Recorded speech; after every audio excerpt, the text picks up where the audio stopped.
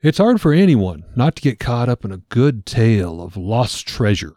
Some pirate, a thief, a soldier, or even an organization that was known to have possessed some form of a mass treasure. Then something happens. The law is closing in on them, or it's the middle of the war, and there is a fear of the other side acquiring such a treasure. This triggers a person or the persons to hide the treasure to protect it at all costs, and then they get killed or the location gets lost over time. The United States are riddled with such tales, from Jesse James and pirates' booty to Revolutionary and even Civil War gold, just sitting somewhere buried in a cave and long forgotten, just waiting to be discovered once again to make the finders millionaires. It's a story ripped out of the silver screen in the likeness of movies like National Treasure. But it's not all fabled fantasy of dreams. Some of these stories have already been proven and found. Join us tonight as we once again embark on a journey, this time for lost treasure, on our little podcast called Nightmares on the Lost Highway. From a child born into this world, we are taught what to believe. Closed-minded we become, fearful to be deceived. Still we desire to know what lies beyond that locked door. The art of the storyteller, conjuring tales of legend and lore. History hidden, lost knowledge, things forgotten and the unknown. These are the things that direct us and will set the tone. Welcome, friends, to another episode of Nightmares on the Lost Highway.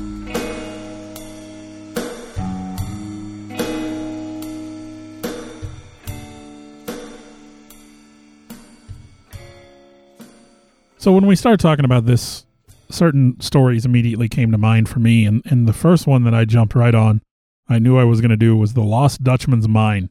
And after doing some research on it, that is an involved story. There's a lot going on with that. Mm-hmm. And apparently, still going on. People still look for it today, and it doesn't always end well for those treasure seekers. I have got a list of encounters that turned bad. A lot of them just vanish. The Lost Dutchman's Mine was allegedly named for the German immigrant Jacob Waltz. Now you say Lost Dutchman and German. Well, back at that time frame, the 1800s, they tended to use the slang term Dutchman for a German immigrant because of the German currency Deutschmark. Okay. So that was something I was immediately, that was one of those things I had to figure out right away. Didn't quite add up, yeah. Why they call it the Lost Dutchman's Mine if it's named for a German immigrant? Now, Jacob was said to have discovered the mine in the 1800s and kept its location a secret. And according to this legend, it is a rich gold mine hidden somewhere in the southwestern United States, generally believed to be somewhere in the Superstition Mountains near Apache Junction, which is east of Phoenix, Arizona. Now, the Superstition Mountains are a mountain chain down there, and they are anchored by Superstition Mountain. So when I reference Superstition Mountain singular, it is like the sort of the first peak of the Superstition Mountains. And obviously, the mountain or mountains get their name from many superstitions. Yeah. That whole area has got a lot going on. There's a lot of stories for that could be part of other episodes. Yes. So the Superstition Mountain is a large mountain that's a popular destination in the area. There's also more than one supposedly Lost Dutchman's Mine. There's another one that's supposed to be in Colorado, one in California, and at least two others that are referred to in stories in Arizona. So there's a lot of confusion here on this story, but the main story seems to be this mine found by Jacob Waltz. So the earliest tale of the Lost Dutchman's Mine in Arizona is actually from near Wickenburg, which is about 110 miles northwest of the Superstition Mountains, with the story saying that a German man was discovered dead near the town in the 1870s alongside saddlebags filled with gold and no idea where he had found them. But most of the stories do seem to roll into the story of Jacob Waltz's lost mine, which is the one that's in the Superstition Mountains. Now, there are many stories about how to find the mine, how the mine was found, where to go. Yearly, people go out and search for it. According to one estimate, some 9,000 people a year make some attempt at locating the Lost Dutchman's Mine. Some have died in pursuit of the mine, and I'll talk about that later. But the story really is kind of a lot of stories combined. So you have a story of some lost Apache gold, that of Dr. Thorne's mine, and the Lost Dutchman, and they all kind of weave together. But it starts with members of the Apache tribe allegedly discovering a very rich gold mine somewhere in the Superstition Mountains. It starts with these native peoples, and most stories involve the family of a man called Miguel Peralta, eventually discovering the mine and finding gold there, only to be massacred by the Apaches around 1850 in the supposed Peralta massacre. Now, years later, the Dr. Thorne I mentioned earlier, he's treating a wounded Apache chieftain and is rewarded for his aid with a trip to this gold mine. Now, he's blindfolded and he's taken there by a difficult-to-follow, difficult-to-remember route. And while he's there, the Apaches allow him to take as much gold as he can carry before they again blindfold him and escort him back to where they'd come from. That's a pretty good reward. Now, the doctor was unwilling or unable to relocate the mine, and so his story ends there. Now we drift into the Lost Dutchman story, that of Jacob Waltz. Now, Jacob Waltz was a real person. He's documented. He's got history, which, yeah, Eric, you can be proud of me. I delved into the history of Jacob Waltz. I'm so proud of you. Because, if he's a real guy, I needed to know. I wanted to know. So Jacob Waltz immigrated to the U.S. from Germany. He was born September 1810 in Württemberg. He relocated to Arizona in the 1860s, and he was there for most of the rest of his life. Now, Jacob did engage in mining and prospecting, but he never seemed to have a lot of luck at either of those trades.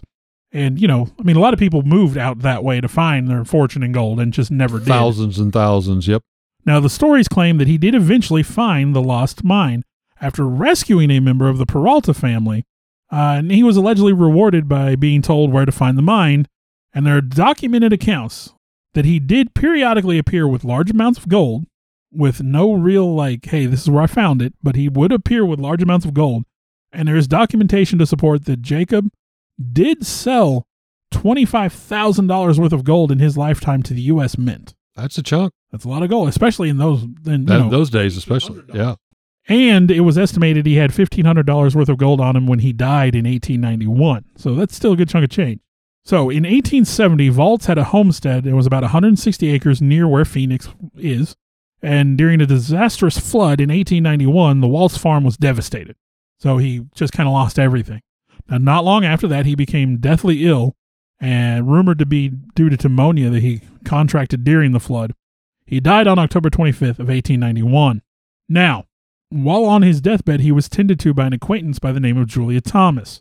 And it is believed that he told Thomas the location of his long-lost gold mine. Now, as early as September 1st of 1892, so not even a year later, there are reports of Thomas going out attempting to locate this lost mine. And in a book about the story, John D. Wilburn wrote that the Bulldog mine near Goldfield, Arizona, seems to match best the description that Jacob gave as the location of his lost mine. Now, the story continues on sometime later of soldiers finding a lost gold vein in the region, that 2 or more U.S. Army soldiers discovered this vein of almost pure gold in or near the Superstition Mountains. And they're said to have shown off some of their gold, but they were killed or vanished soon after. And the story of the Lost Dutchman's mine might have been lost to time after the soldier story. And mind you, these are all different stories that kind of come together in one big conglomeration. In the area, some people hear the soldier story, some hear the Peralta story, some hear the Waltz story. I'm more familiar with the Peralta. But they all kind of come together, and I sort of made them a narrative here, kind of piecing them all together. Again, like I said, the story of the Lost Dutchman's mine might have been lost forever if not for the story of Adolph Ruth, amateur explorer and treasure hunter.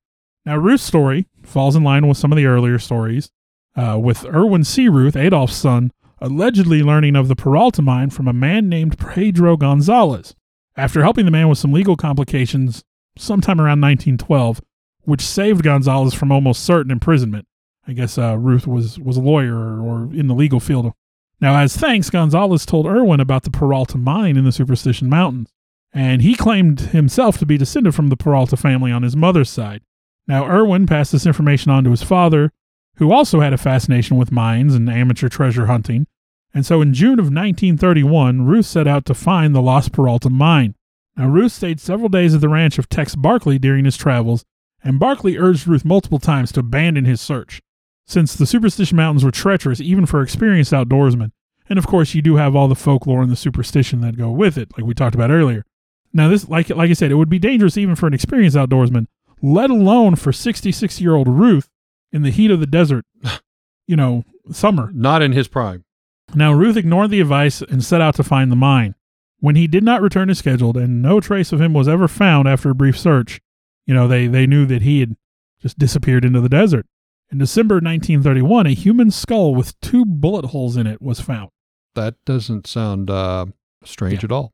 The skull was examined by a well-respected anthropologist in the region who was given several photos of Ruth as well as his dental records, and the expert was able to successfully identify the skull as belonging to Ruth. He stated the 2 bullet holes appeared to have been made at almost point-blank range. Oh. In January of 1932, human remains were discovered about 3/4 of a mile from where the skull was found. Even though the remains were scattered by scavengers, they were positively identified with many of Ruth's personal effects found at the scene, including a fully loaded pistol, no shots missing, That he didn't get a chance to fire. as well as the metal pins that had been used to mend some broken bones that he'd suffered a broken leg in a fall some years before this expedition. And so they were able to say, conclusively that these were his remains.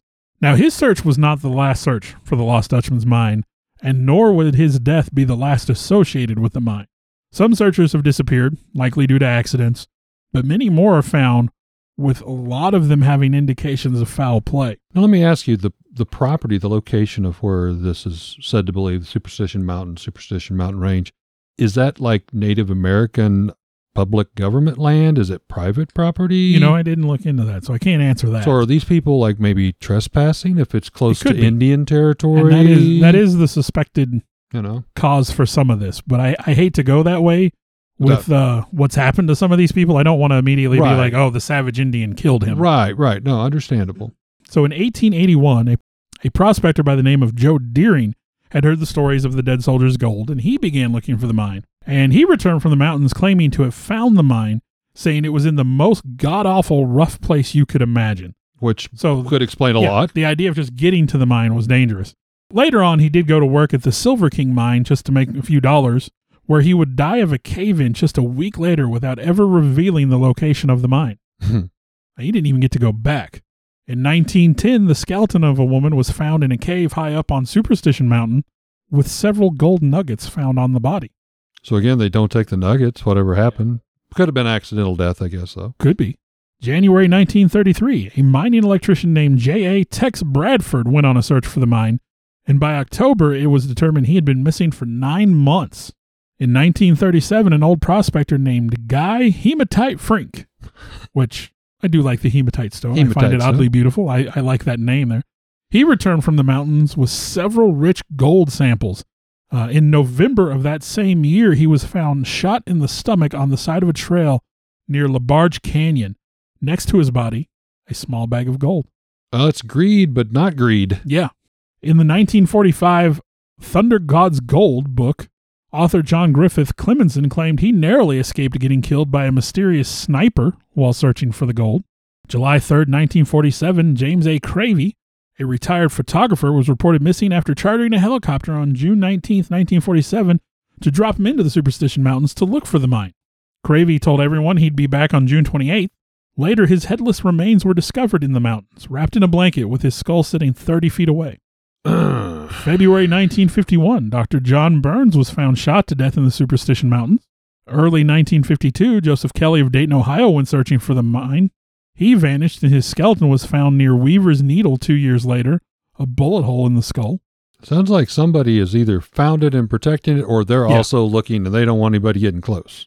January 1956, a man from Brooklyn was reported missing by his brother, and while he was believed to have been searching for the mine at the time, his body was found with a bullet hole above his right temple a month later. In late 2009, Jesse Capon went missing in the Tonto National Forest. His campsite and car were found to be abandoned shortly after he had left, and he was known to have been obsessed with finding the mine and had made several trips to the area to find it. Capon's body was found in November of 2012 wedged into a crevice. And that is only a handful. There is a huge list of people who have never come back from the Superstition Mountains. And a lot of times, the medical examiners who look at these bodies will say self-inflicted.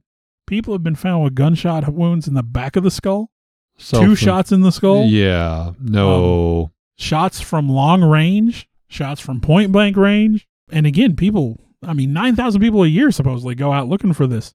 And like I said, this is just a small selection. I could have probably filled a whole episode just reading off the list of people who have died in the Superstition Mountains. And that doesn't account the people who are just looking for the mine. Like, people die in the Superstition Mountains because they're brutal territory. Yeah, like I said, it's got a horror story of its own right there. Now, one of the stories I heard, and we kind of talked about that a little earlier, is that it is being protected by the natives of the region, or potentially some sort of secretive organization that knows about the location of the gold and doesn't want anyone else to have access to it, which kind of goes with the undisclosed sniper story. Mm-hmm. But yeah, to this day... I know early on you were saying like the Native Americans and the guy rescued the chief or whatever, blindfolded, took them there, take all you can carry basically, and then blindfolded him again, took him out. And I mean, let's face it, especially the poor Native American Indians, white people came over and took everything from them. Well, and that's sort of why I'm they kind of got the right to defend a little bit of theirs. I'm sorry. hesitant to say that, like, the natives of the region are killing people, because that doesn't, that's unfounded proof. It could just be just absolute greed. Somebody might know where that place is and just protects it for all they're worth. Some rich family out there that we don't really know how they got their wealth, because let's face it, there's a bunch of people like that. Oh, yeah, yeah. Well, I've got one here that literally conspiracy theory blended with Union Gold. This story has a little bit of it all. Imagine 52 blocks of solid gold, each weighing approximately 50 pounds each. Now, it's been buried and lost in Elk County, Pennsylvania. It's known commonly as the lost gold of the Civil War Union soldiers. Now, the story goes in 1863, a wagon train left Wheeling, West Virginia, up towards the Philadelphia, Pennsylvania area. In this secret wagon train were 52 blocks of gold, equating to about $50 million in today's currency. Now, the last time any of the Union soldiers were seen or heard from was up near the Allegheny National Forest in a small town of St. Mary's. Now, again, this is well documented. You can find it in Civil War history books. This was the Union trying to get their gold further up north with the fear that Confederate soldiers were right on their heels and they were trying to win the battle, all this, and they needed this gold. So this is documented that this occurred. Now, the reports were the wagon train was seen there, as well as some of the soldiers that were sharing with close friends that they had been on a secret mission in transporting of Union gold. Now you think, if you're on a secret mission, that's probably the worst thing you could possibly do is say, hey, I've been on a secret mission. Hey, I had a whole bunch of gold, but loose lips sink ships. Loose lips sink ships, yes. That's why so many conspiracy theories are so hard to believe. Yeah. Now, a short time after, several of the soldiers' bodies were discovered in some of a sort of a tragic accident, or quite possibly, most likely, foul play, depending on who you talk to. But there was no sign of the gold, and the wagons that were found there near the bodies were all emptied. It is said only 3 soldiers were said to have survived that battle, occurrence, accident, attack, whatever you want to believe. Now, they came crawling out of the woods, battle bruised, and they sought refuge and help with the locals. They also shared some more of the story of what occurred over those couple nights. Now, they stated they were indeed being followed with what they believed were Confederate soldiers or bandits. It was probably one of those deals where they weren't close enough and they didn't want to slow down enough to take a real peek, but they thought it was Confederate soldiers, said it could have just been bandits. They had been under attack several times throughout many evenings, just kind of like knocking a few of the soldiers off kind of as they went, weakening their forces. Now, the order was finally given in fear that they might lose the gold to unload it and hide the treasure somewhere there in the Pennsylvania mountains, in which they said they did very quickly and quietly under nightfall. They then led the bandits away from that site, which a chase ensued. More of them were killed, but these 3 managed to barely escape with their lives. And as they fled, the bandits took over the wagons and, began to search them, which provided these 3 soldiers with just enough of a distraction and a window of opportunity to slip out through the woods. Now, legend has it that the 7 skeletal remains of the Union soldiers and the wagon trains were in fact found and recovered near what is known as Bell's Draft near Hicks Run, Pennsylvania. 3 blocks of gold were found around the turn of the century in that area. Again, the people that found them, they weren't saying where exactly they found them. You can't blame them. But it is documented. 3 blocks were found that was reported. Could there have been more that wasn't reported? Very possible. But we know at least 3. Then again, in 1990, a man by the name of Jack Shaw was working staking off some property in the same area of these Pennsylvania mountains. Now, from what I understood, he was like staking off property and land, working kind of for the government, mapping out areas. Now, he said one night he was at a local tavern there in town where he met and was drinking with a local man. He said after earning some trust between the two men over a period of several evenings while he was there working, they just kind of commonly went to this bar in a small town. The man told Jack Shaw he had found another block of the Civil War gold in the same area Shaw had been working that day. So obviously that sparked a little interest, and Shaw became interested in the story. Now, Jack was reluctant to believe him. He did say the man, who he did not name, told him, "No, seriously, it's true." He goes, "I sleep with this block under my bed every night." Possibly because Jack didn't pry any further and just kind of blew the story off, or for reasons unknown, the man freely came the next night and showed Jack Shaw a block of gold from a bag that he brought with him from beneath the table to the tavern. Now, Jack stated, I saw it in person. He goes, "I even held it." He goes, "I felt its massive weight." Obviously, gold has a different weight, a different feel. It wasn't like a steel block painted gold. He goes, it seemed legit. The unknown man would not tell, where he found it, obviously, claiming only he believed there was a lot more there and that he had planned to go and seek that out that following warmer season. Now, many people just chalk this up to another crazy wild story with little or no merit. But this is where this particular story takes a true life on of its own.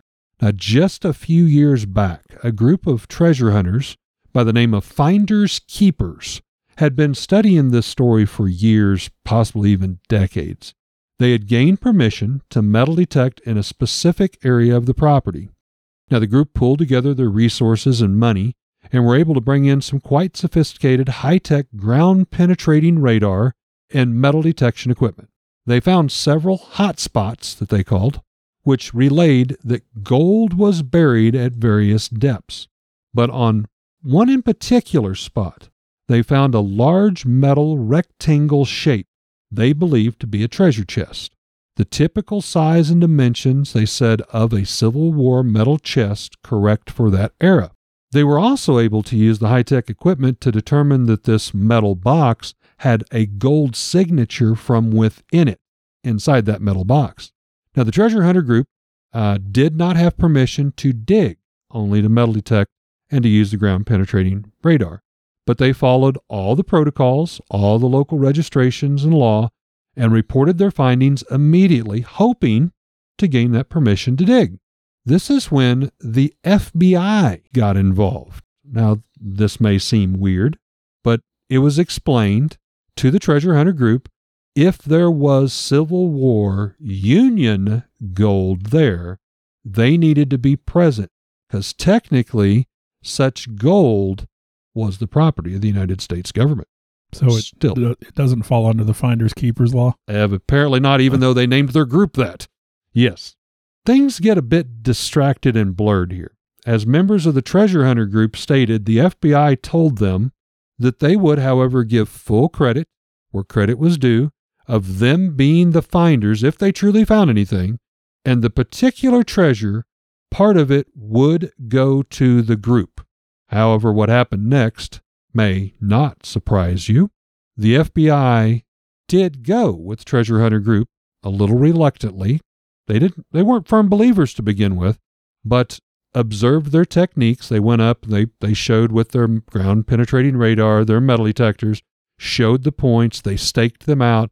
The FBI was there to witness them, said it looks legit. Okay, we're starting to be believers.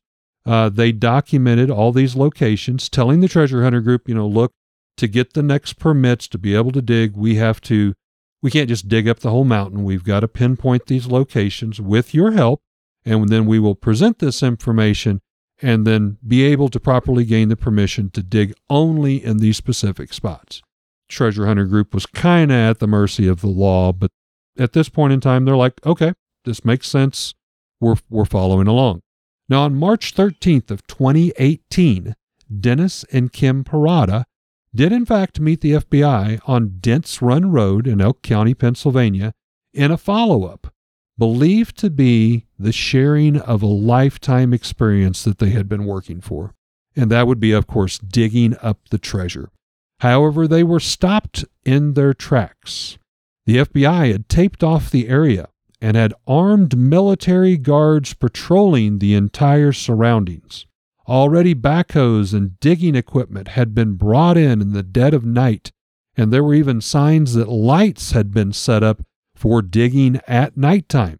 The Paradas were members of the Finders Keepers Treasure Hunter Group, and it was essential due to their due diligence for finding the suspected gold treasure. Now, the FBI told them they could not now participate, so things had changed. Imagine that.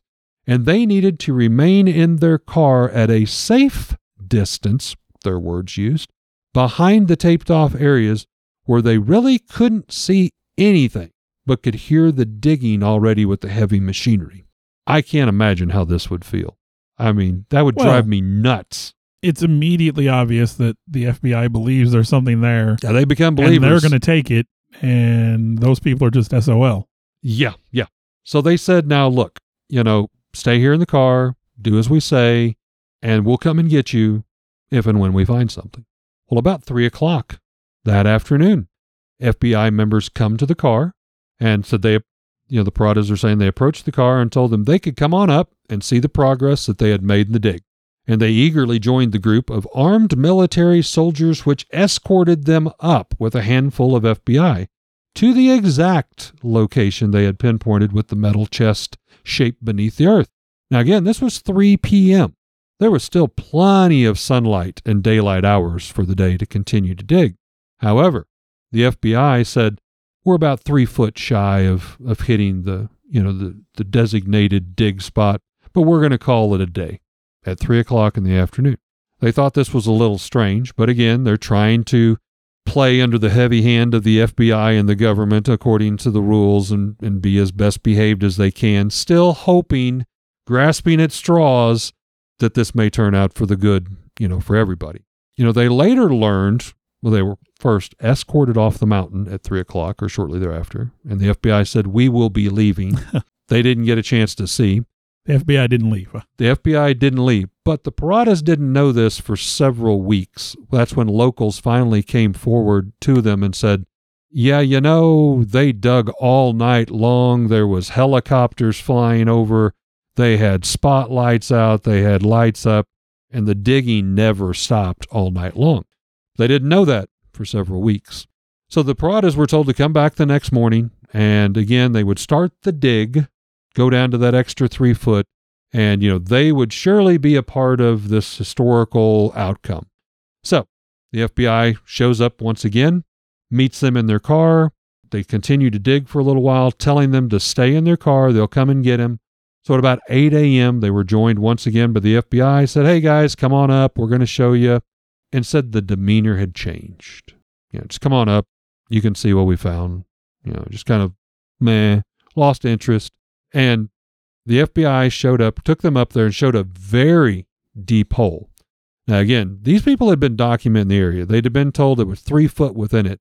They said the hole had increased by 3 times the diameter. They had dug way deeper than any 3 foot more. And they had also dug up some of the other hot spots as well. And the FBI said, I don't know how to tell you this, but, all that fancy equipment must have been glitched because we didn't find anything. And they just kind of, looked at each other. What are you going to say? What are you going to do? The whole thing must have just been a glitch, And the Paradas were understandably not so convinced. They said the FBI and the soldiers and the digging equipment all left that afternoon. They backfilled all the holes, flattened out everything, tidied up, if you will. And Dennis Parada that night decided, I've I feel like I've been lied to. I feel like I've had enough. So he sneaks back up on the mountain, along with a couple other members of the treasure hunting group, with some of that same identical equipment. And they went out to find those same pinpointed areas. There was no register of any metal, not just the gold missing. Well, that's because they glitched out the first time, Eric. Yeah. And the second time when they showed the FBI, there was third nothing. time's the charm. Third time's the charm. There was nothing on any of the penetrating ground radar, which shows like shadow X-ray imaging, metal detecting. So we got two totally different types of technology. They both apparently glitched out. Nothing to be seen, nothing to be had. They said the FBI tape was eerily kind of the only thing that was left, still around some of the trees and all of this. They fully believe the FBI swooped in and took the Union gold from them. And of course, the FBI did come forward. They made a formal announcement that it was basically a total waste of resources and time. Nothing had been found nor taken, and they remained by that story. That sounds shady. Shady as beep. So as I was looking up lost treasures on the internet, I found some links to articles about Blackbeard's lost treasure. Oh, Blackbeard. And it kind of reminded me that my grandmother at some point, she had gotten her hands on an item that was like a vintage, it was made like to be a vintage pirate treasure map. And it had like the whole East Coast and where all the different pirate wrecks were supposed to be. Cool, nice. I think even like maybe Oak Island and stuff was on there. You know, I love my Oak Island. But the other thing is, I don't know if you have watched it or not. My family has been watching Our Flag Means Death. It's a comedy, kind of a romance comedy show on Max, and it's about Blackbeard. And I found out that it's based a little more on reality than I thought, because in some of the reading I did, I read that Blackbeard, who was known as Ed, whose real name was Ed Teach, had taken under his wing a young man by the name of Steed Bonnet. And Steed is the other main character in Our Flag Means Death. Gotcha. Because he knew the region and he could help Blackbeard, sell in and out of these different places because Steed knew the coast better. And Steed was kind of a gentleman pirate. So I learned a few things doing this. But anyway, if you haven't seen Our Flag Means Death, I think it's really funny. My family enjoys it. But it's just, when I stumbled across the story of Blackbeard's treasure, I decided, well, I like pirates and stuff. That kind of stuff's neat. Very fitting. Along the Chesapeake Bay beach, where what is now called First Landing State Park, there's a place where the sand dunes kind of sit between the incoming tide and an area of cypress trees. And from the trees, it offers an unobstructed view of the bay. And this made a useful blackout for Captain Edward Teach, better known as Blackbeard. Now, for those of you that maybe don't know the story, of course, Blackbeard was a savage pirate with a huge reputation for just being bloodthirsty and just plundering, taking ships. He would tie cannon fuses into his beard and light them as he came out on deck. Intimidation factor dialed up. He would just come out with this smoke billowing around him. He was quite the character. And he was just supposed to be a very bloodthirsty pirate. Teach would station his men at Cape Henry, and when his crew would see the ship, they would signal to Teach and notify him of the ship's direction, which way it was coming from.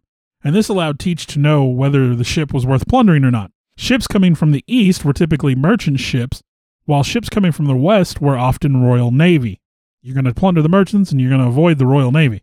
So one day, as the pirates were enjoying some downtime, the signal came to Teach, Blackbeard indicating a merchant ship was approaching. Now, the ship sprang into action, chasing the merchant vessel, and it caught them easily due to the ship's hold being filled with heavy boxes of treasure. After seizing the ship, cannon fire in the distance alerted Blackbeard to two naval vessels which were quickly approaching. Now, without much time, Blackbeard buried his treasure in the sand dunes on the beach there, and then set sail for his hideout located in North Carolina. Now, Teach had always intended to return to reclaim his gold when they were clear of the warships, but that was not going to happen this time. The Navy ships caught up to Teach in the Outer Banks, and in a bloody battle, Blackbeard would be beheaded at the hands of Lieutenant Robert Maynard. As soon as Ed Teach was killed, the search for his gold was on. This little stash that he had buried in the dunes was just one part of what was supposed to be a vast hoard. Now, as to where the rest of Blackbeard's spoils were, Maynard posed that question to Blackbeard's crew. So, where'd the boss hide his treasure? The response was, funny you should ask, we posed that question to him just last night. Even his crew didn't know where it was, supposedly. Now, another version of the story says that Blackbeard told his men when they asked, "Nobody but myself and the devil know where it is, and whoever lives longest should take it all." That's a little more intimidating. Yep. Very Teach style. After Blackbeard's death, there was no loot to be found on board any of his ships. And, to anyone who knows their history, Queen Anne's Revenge was his flagship. No gold. No gold on board Queen Anne's Revenge when it was taken down. Now, many have tried to find the lost treasure of Blackbeard, but not even to this day has any of it actually been found. Legend tells that while Blackbeard died in North Carolina, his spirit returned to that beach in Virginia to protect the gold that was buried there. That is such a well-known story. There's actually a storyline of the Hellboy comic books that involves Blackbeard and his ghost protecting that gold and Hellboy getting caught up dealing with Blackbeard's ghost. Huh. I mean, it's a well-known story. Now, other locations for Blackbeard's possible, treasure hoard include the Beaufort Inlet, which is where the wreckage of the Queen Anne's Revenge was discovered in 1996. Now, hundreds, if not thousands of articles were already found there, different artifacts, including, the cannons from the Queen Anne's Revenge and other items that survived the time, and even a small amount of gold dust in that area, but not the heaping treasure hoard that treasure hunters are looking for. And again, gold dust, you can find gold dust just about anywhere. Sure, yeah. So, yeah. Ocracoke Island is another place where Blackbeard did make camp for a while, and some believe that he had plenty of time to unload his treasure there, but searching Ocracoke Island has failed to turn up anything. Now, Blackbeard was very active across the Caribbean, and it's entirely possible he could have hidden any amount of treasure anywhere in that region. And, of course, the Caribbean is made up of tons of little islands, or maybe he just sank it. Who knows? A lot of people think when you look for a treasure, you're going to find a treasure chest. That's not always the case with these pirate hordes. They didn't bury treasure chests, as it were, and they didn't X marks the spot on a map. According to legend, Teach was the only one who knew where the treasure was buried.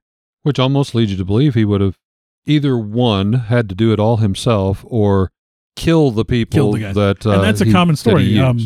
As I believe in the Pirates of the Caribbean, that's part of the story is that Teach had his pirate treasure buried and then shot the men who buried it, so no one knew where it was. Taking it with them to their grave.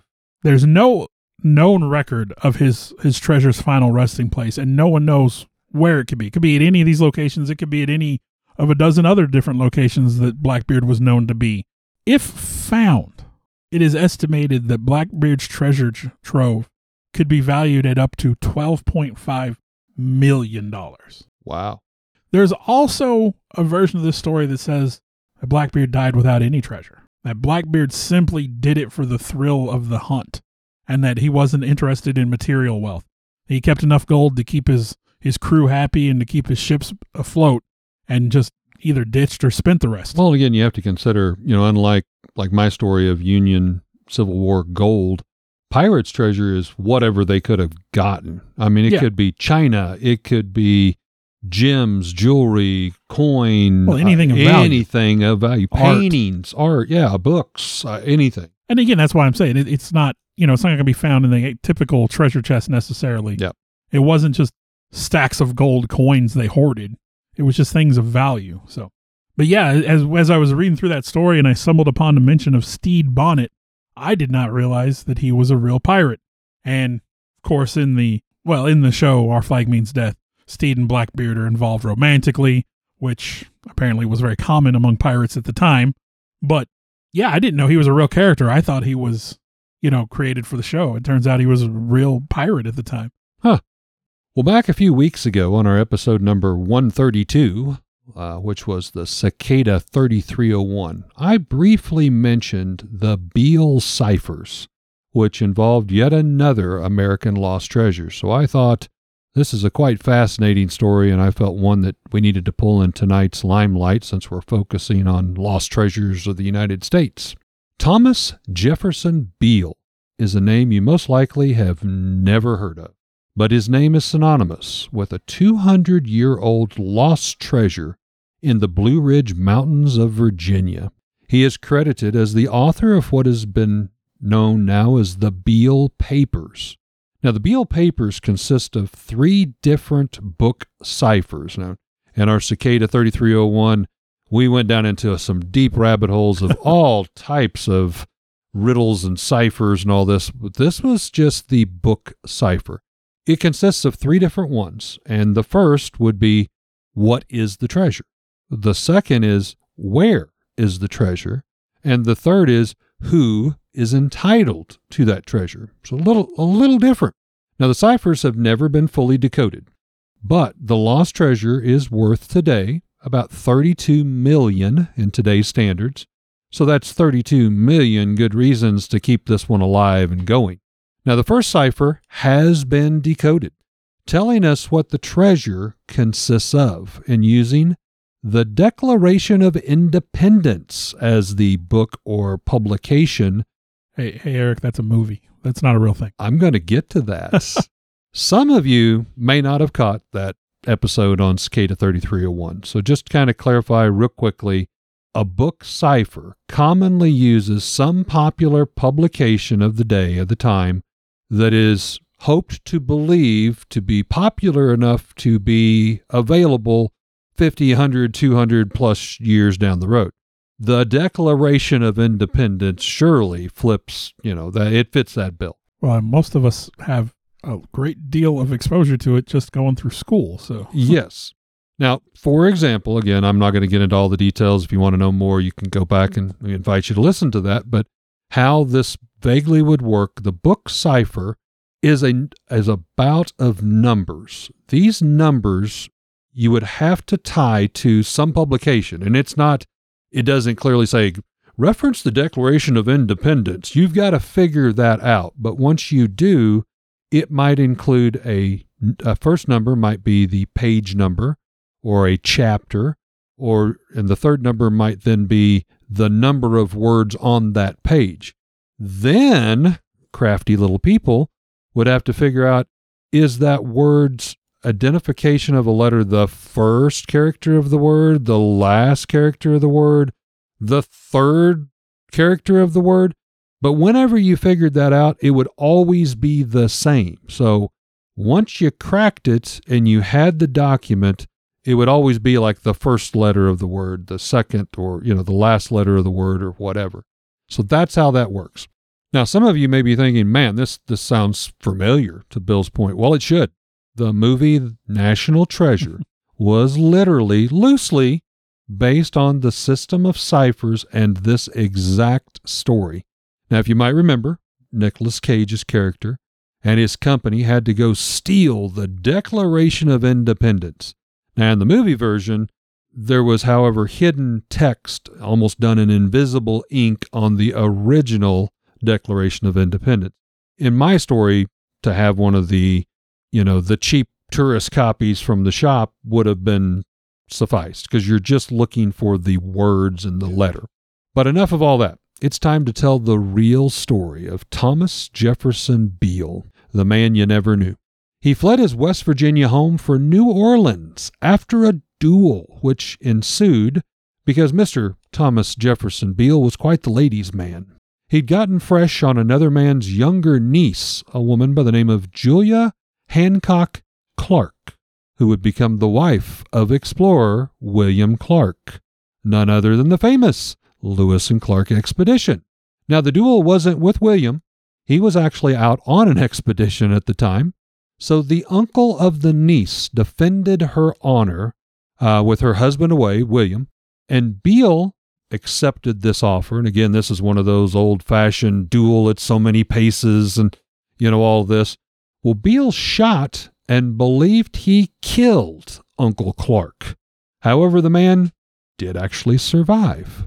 Still, Thomas Jefferson Beale was no dummy, and he believed he had gunned down, even rightly so, a formidable duel, a legal duel for the time, one of this distinguished family's members, and he brought with him, he believed, the wrath of hell upon himself. So he chose New Orleans because of stories of fame and fortune that awaited men there. He had been told these stories firsthand by none other than Aaron Burr, businessman, politician, and third U.S. Vice President of Thomas Jefferson from 1801 to 1805. Now, arriving in New Orleans, Thomas Jefferson Beale, however, never looked back. He met and married the daughter of the governor of Western Florida, Beale found New Orleans quite to his liking. He soon found himself not only participating, but also owning and operating several gambling casinos and very lucrative businesses there of his own. This, however, did not come without a cost. Beale had left his own very well business family in Virginia, very well off, where he had been deemed the black sheep of the family for his actions and considered somewhat of a coward for running, and all but entirely cut out of his father's will at the time of his death. Beale's father's estate in Virginia was one of the wealthiest in the entire area, so Beale did not grow up poor. He was already born into a business family, a well-distinguished family himself. However, he was only left 5 shillings, equal to that to about 1 week's of wages of a carpenter at the time, and it was considered kind of a backhand from his father in his last dying will and testament. Now, he earned quite a name for himself there in New Orleans, even to a point that Andrew Jackson and associates approached him and fought alongside him in the Battle of New Orleans. Now, Beale led the Beale Rifleman Militia, who played a vital role in history in the area at the time, making him also a war hero on top of all of his other accolades. However, there was a lot going on in New Orleans during this time frame. So a lot of that history is not as easy to come up with as one might think. Just a few of the other things that were going on in this time frame. Marie Laveau was just starting her family and the religious followings. Number 2, the pirate John Lafitte and his brother were most likely drinking at one of Beale's drinking halls, as they also shared and fought with him during some of the battles of New Orleans there. And of course, if you did not know, the pirate John Lafitte had quite the pirating career up and down the coast in the area. Also, thirdly, another little mention of Madame Lalaurie was hosting lavish dinner parties to guests, unbeknownst to the torturing and slaughter of black slaves in the attic overhead. Now, Thomas Jefferson Beale died in September of 1820, but his legacy didn't stop there. It was later in years when 3 ciphers would be found written by Beale in none other than Bedford, Virginia, pretty close to his family's original establishment, where he had left them. Now, he had left these writings, these ciphers, with a man at an inn. They were wealthy friends, and Beale and some of his other wealthier friends traveled through on several occasions to this inn, and this particular innkeeper was a man by the name of Robert Morse of Lynchburg, Virginia, and his establishment of what was known and well-published the Washington Hotel, which was relayed through a man by the name of James Ward in later years. So the story kind of trickled down. Now, the story goes that on one of many visits to the area, Thomas Jefferson Beale would come and stay with Robert Morse there at his boarding inn for many, many months at a time, often through like the entire winter, and then leave that spring. He is said to almost have always traveled with a handful of other wealthy businessmen and friends, most likely from the Richmond, Virginia area. They would arrive all together. They would all stay a few days. Beale would go ahead and stay on for several months. The other gentleman would return home. And then Beale, when spring would get here, the same gentleman would show up, stay a few nights, and then they would leave together. So a little strange, I felt. After several long month stays, the men would become basically very active friends. And I'm talking about Robert Morse owning the inn and Beale himself. They would write each other back and forth and kind of share information. And, Beale decided over and over to stay for whatever reason at that precise location with that man. Now, Morse described his friend Beale as a handsome and well-admired man, to the ladies in particular. He said he had jet black eyes and hair to match. Said he stood just over 6 foot tall, very well-mannered, very well-liked and admired even by the men of the era. They looked up to him. Said he was a real man's man. He stated he always arrived with dark skin, a dark complexion, like that of someone who had spent a lot of time outside in the sun, which seemed to even add more to his distinguished good looks. He stated he was a man in well shape, a manly man with just slightly longer hair than was most accustomed to. That was the only thing that really made him stand out in a crowd. He got along well with all, unless a man was to cross him, and he then said, woe to that person as he would find himself on the wrong end of Beale. Now, Beale presented his friend Robert Morse with a locked metal box in the spring of 1822. The last correspondence Morse had with Beale was a letter from St. Louis, Missouri, in his own hand, and he referred back to this box that he had previously left him. And he stated in the letter, if you do not hear from me within 10 years, then this box is yours, and the contents of its most valuable papers I wish to go to you. And Morse says, I am making you the rightful owner. 10 years, that would be quite a time. Now, after the passing of Beale, 10 years came and gone. Robert Morse relayed the story to a friend, this James Ward, who then we now credit with being able to pass down the story, actually forgot the box. He said it was dust covered on the back of a shelf, that I'd put it back there to keep safe, surely that my friend would come and reclaim it. So instead of 10 years, he said it was actually closer to 23 years past his death. And he was sitting around talking with this James Ward, and it kind of jogged his memory, and he said, matter of fact, he left a locked chest back here. Let's go back and take a look at it. This was the time frame of 1845, so pre-Civil War. Now, Ward wrote upon Morse opening the box that he found only a handful of letters and receipts, along with some very cryptic pages and a lot of numbers and symbols that meant absolutely nothing to either of them. Now, according to the letter he received from Beale, these papers supposedly contained all he would ever need to find a great treasure. And he stated, should you take the time and look and seek out the treasure to receive it, you will be amply rewarded for such duties. All of your work will be worth it, and I sincerely hope you will be successful to follow through with this task, for it would bring me great happiness to bestow such a gift to such a great friend. Now, since the papers were full of riddles and numbers and symbols, the innkeeper, Robert Morse, nor James Ward were able to decipher or pursue or understand any of them, not for lack of trying. It was for this reason Ward decided to publish the Beale Papers. It was a small pamphlet, a booklet that he printed and sold for 15 cents at the time. This was again just before the Civil War. And that brought Morse and himself a small amount of money for this strange and secret gift that was so misunderstood. Now, treasure hunters have never stopped looking for the Beale treasure, for this is one that seems, honestly, to be very plausible. A wealthy businessman, family's son, fled for his life, started again with nothing, built his own empire, had access to great wealth, traveling obviously abroad, documented to Colorado, mentions of writing from St. Louis, Missouri, all the way back and forth to Virginia many times, with no real will and testament to be found upon his death. Where did all the money go? Why would he choose to return it back to his birthright state of Virginia after being scorned by his own family?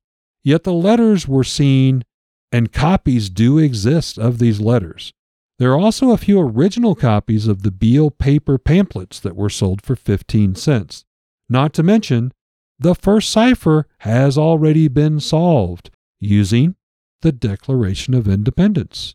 This, folks, is the stuff of legends, and you can certainly see why National Treasure, the movie, would glean a bit of its glory from this original story. Now, I will say, the Independence, the Declaration of Independence, good choice. But with the time frame, pre-Civil War, still Revolutionary War mindset, you would almost think it would have the other two books or pamphlets writings would be something similar. You would think. And I'm thinking the Bill of Rights, the Constitution, the Silence Do-Good papers maybe, but maybe those would be a little bit too obscure. And of course, that's the ones that, John Adams Gates found in an antique desk. Well, there's one book, which is almost never left publication since it first started to be printed. The Bible. So, yeah, that's a potential. So, I don't know. That one really struck me. And like I said, I kind of grazed upon it when we were talking about the cicada episode. And I was like, man, I want to go back to that. And it just so turned out. And it's like, here's my chance. I'm going to pull it back. So, Bill, is it headline time?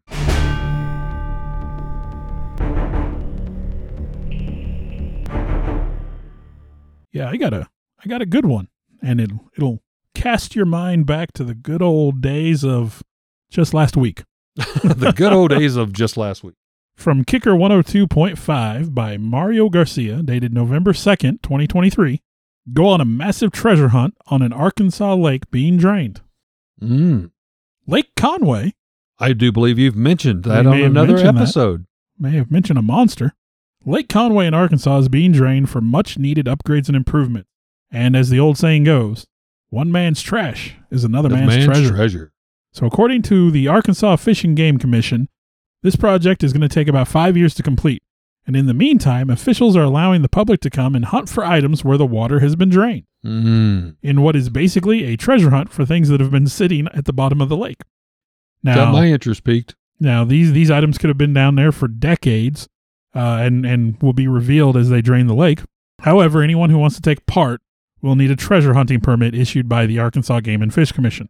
This permit was created because of the interest that was generated in this program and this endeavor, which spawned a Facebook group with over 4,000 members. So Arkansas knew they had something here, and so they're going to sell these permits. Why not capitalize on it a little bit? Now, there's no telling what you might find during the slow draining of the lake, and pretty much anything you find you can keep as long as you have the permit. The only things you cannot take home are vegetation, dirt, and rocks that are native to the region. So, anything man-made is pretty much up for grabs. Now, the AGFC says treasure hunting will only be allowed from sunrise to sunset, and you must have your permit on you at all times. So get your metal detectors ready and head to Lake Conway in Arkansas for a good old-fashioned treasure hunt, because you never know what you're going to find in a lake that's been in that area for 75 years. Maybe it's just me, but seriously, that would be like, that's the stuff of dreams right there. Well, unless you find the monster. Well, yeah, find the cave where the monster was at. Well, yeah, that does sound really interesting. Oh my gosh, that would be a blast. We went down to the crater mines, the diamond mines and all that. Oh, we went there a few years ago. And, we never found anything major, but it was a lot of fun. I'm so glad we went, and I could say I participated in that. It seemed like every time I've heard of somebody going that doesn't find anything, like within a week. Oh, yeah, they'll find some monster diamond or something. When we went, it was like, I want to say 2 to 3 weeks later, some kid found a big 4-carat diamond or something, and I'm like, man, I was just there. I had that. It fell out of my pocket. Yeah, that was mine. I found some really neat rocks that I still have. But yep.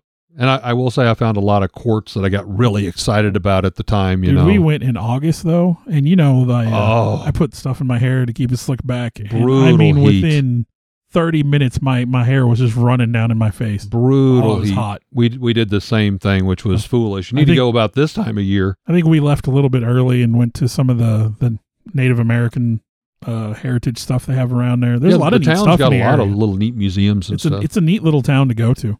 Well, my headline is taken from December 27th, 2021, out of the Smithsonian Magazine, a particular article. A treasure of a slightly different kind. Because, let's face it, I'm weird and I do things different. It's no secret that often movie props can be considered treasure, some even priceless, depending on the era and the popularity of the movie. Now, surely, one of the world's most beloved, iconic movies might be a little ditty called The Wizard of Oz, starring Judy Garland. Now, like many movies of its time, it was unknown how well that movie would do, much less that it might have become so popular, literally one of the most popular movies of all time. Now, such was the case with The Wizard of Oz, so movie props, especially at that time, they weren't kept or collected. No. They were often just discarded as trash, forgotten, lost to time, or reused and reused and reused until they were worn out. Now, recently, or back about a decade ago, there was a story, which this is not about, but the red ruby slippers. They were, of course, worn by Judy Garland and was elusive for many years, but they were finally discovered. However, a little less known treasure find was the blue and white dress worn by the actress Judy Garland during the film. And this is the one right there with the flying monkeys and the The Wicked Witch of the West. And rumors have always abounded around such movie relics, but cold hard facts, documentation, especially at that time, it just didn't exist. There was, it's almost a needle in a haystack. There had been rumors circulating, however, for many years that this iconic blue and white dress had been spotted on stage in photographs, some even showing decades-old photos of family members wearing the dress. Still, there was no direct tie. Maybe it was a look-alike. Maybe it was a common dress they went and bought at Waldorf's or wherever, and there was thousands of them. Who's to say? That is until the 1939 dress showed up in a trash bag at the Catholic University of America in June 2021, confirming the long-standing rumors that Washington, D.C.'s School of Drama Department housed the iconic costume and used it for many years on various stage productions, which proves sometimes those rumors and old snapshots are fact truth. They tracked this back with documentations of the Hollywood studio, a person acquiring it for their personal collection, then donating it to this college. Now, the dress went up for auction last year in 2022. I could not find where it actually sold, so if it sold, the prices often are kept kind of quiet, but it was an estimated value pre-auction of $800,000 to $1.2 million, found in a trash bag, donated and thrown out. Treasures come in all aspects and sizes. Saw a headline just the other day that there's a prop house in England that's going to liquidate its inventory via auction. And it is where they've been storing the props from Aliens. Oh, they'll bring some money. Some of the old armors and like the replica pulse rifles and stuff like that. Piece of the Alien's tail, I think. Oh, and they've also got stuff from the original Alien too. So, well, and again, a lot of like the prosthetics and stuff like that used. It wasn't meant to last. So even if you do have it, a lot of times, I mean, it's like falling apart. Yoda, one of the hand puppets out of Star Wars, they found. I mean, you talk about creepy looking. His face had concaved and latex had melted. And have you seen where they found the original puppet for Hoggle from Labyrinth? Yes. In an airport, lost and found. Didn't even recognize it. No, it was all rotted and grotesque. Yeah. So this will be right up your alley. I know I have my answer already. But some expedition or treasure hunt? You have an interesting story about one of your own experiences on something like that? Oh, where I was out trying to find treasure? Or something. Not necessarily mine's not a treasure hunt, but it's something along those lines. I think, both Sarah and I, we don't get time to do it, but we go out a lot with metal detectors. We'd like to go out more. Never really made any great finds, but my uncle, Floyd Chatham, rest his soul, lived down around Nebo Falcon area. And that man had to have been the luckiest man in the world. He went down and he would use his metal detector, and he showed me some of the artifacts he would find, which as a child just fueled the passion. Walking Liberty coins, Civil War time frame, pistols. Of course, the wood's all rotted and everything. But that really sparked me. Now, as far as my own finding of anything, it's a little different. Another life of me that Bill may not even be that aware is I spent about 15 years of my life collecting an author by the name of Harold Bell Wright, who wrote... We talked about it. You published a book. I published a book back in 2002. Of course, wrote Shepherd of the Hills, put Branson on the map, literally. I used to comb old bookstores, flea markets. I was lucky enough to find a very inexpensive, not a first edition, later book with an authentic photograph of Harold Bell Wright standing at Old Matt's cabin in Branson. A lot of people wouldn't have recognized him because I was such a devout nut, and I literally have hundreds of photographs, 400 and some personal letters the man wrote. I identified him immediately. There were two other men that I identified. One of them, it took me a little longer, but it was his publisher of the book supply company, which published Shepherd of the Hills. And the other, I later found out, was the doctor in Pittsburgh, Kansas that introduced them. Here's these 3 men standing at Old Matt's cabin in Branson, Missouri. That's my best treasure find. And it was in Arkansas. Ironically, we were just down there going through a flea market, and I flipped through, and it's like, sometimes they'll stick newspaper clippings, but this was glued in the backside of the book. And I mean, apparently maybe someone in the family was there and took the picture. It was awesome for me. A lot of people will be like, it's no photo, who cares? But to me, that was gold. Mine's not about finding treasure, but it is an expedition gone wrong. And it involves the word lost, I'll tell you that. When we lived out in Dixon, we had decided one day, we'd all heard stories of a cave that was back in the woods, kind of where we were at.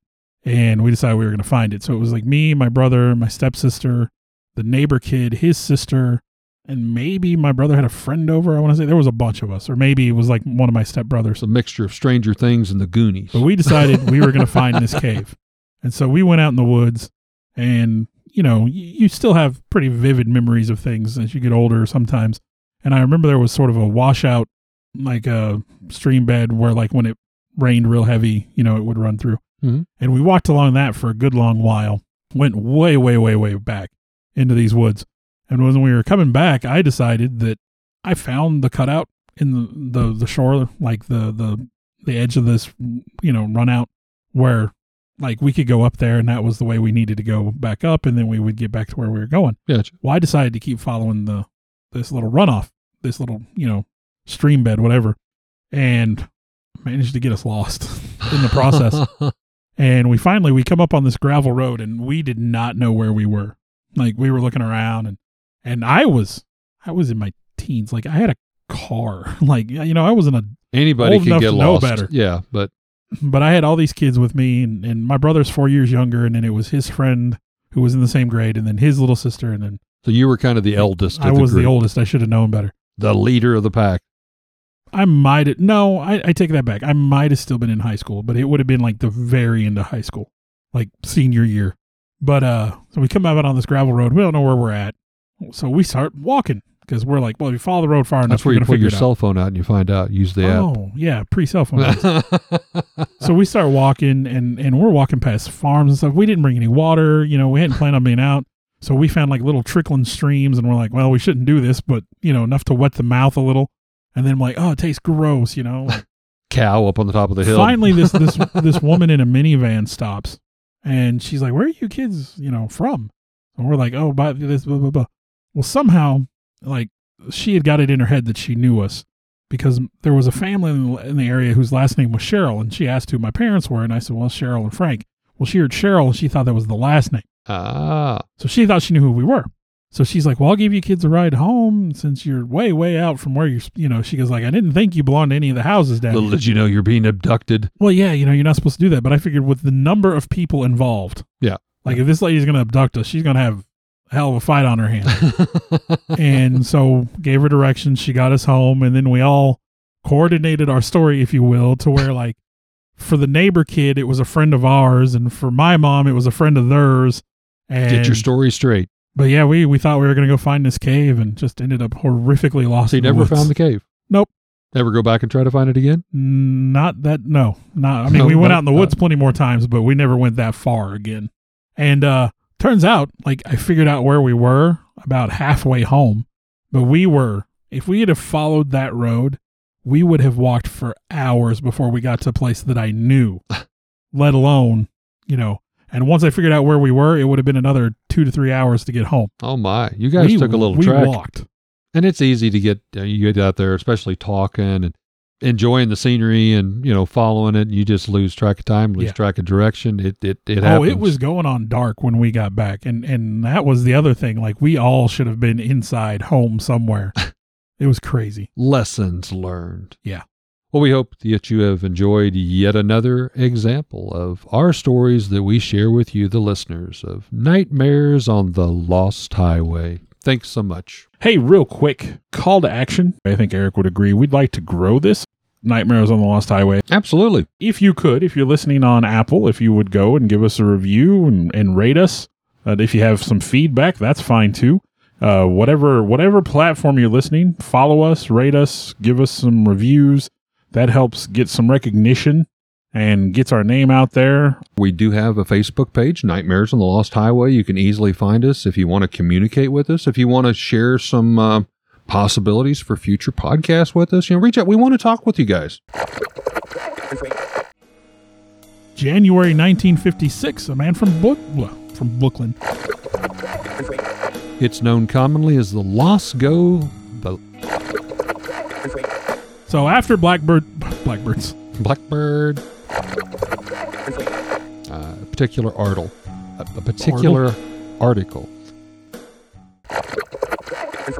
want to take a time to thank the people that helped bring this all together. Alex Tudor, you can almost call him our producer at this point. Sarah Tudor, who also helps with some of the technical stuff. I want to take a moment to extend thanks to Eric for letting us use his space to record in, kind of our makeshift studio. I, in turn, would like to thank Bill for, one, putting up with me and using this camaraderie to do something we both very much love and enjoy doing, and thank Bill's family for allowing him to spend all the time to work and clean up our recordings and present them in what you hear in the final terms, the final edition, if you will. And I'd like to thank all of you for continuing to listen. I know we've got some loyal followers out there. We do this as a labor of love, but we're happy that there are people that enjoy it hopefully as much as we do. Thank you very much.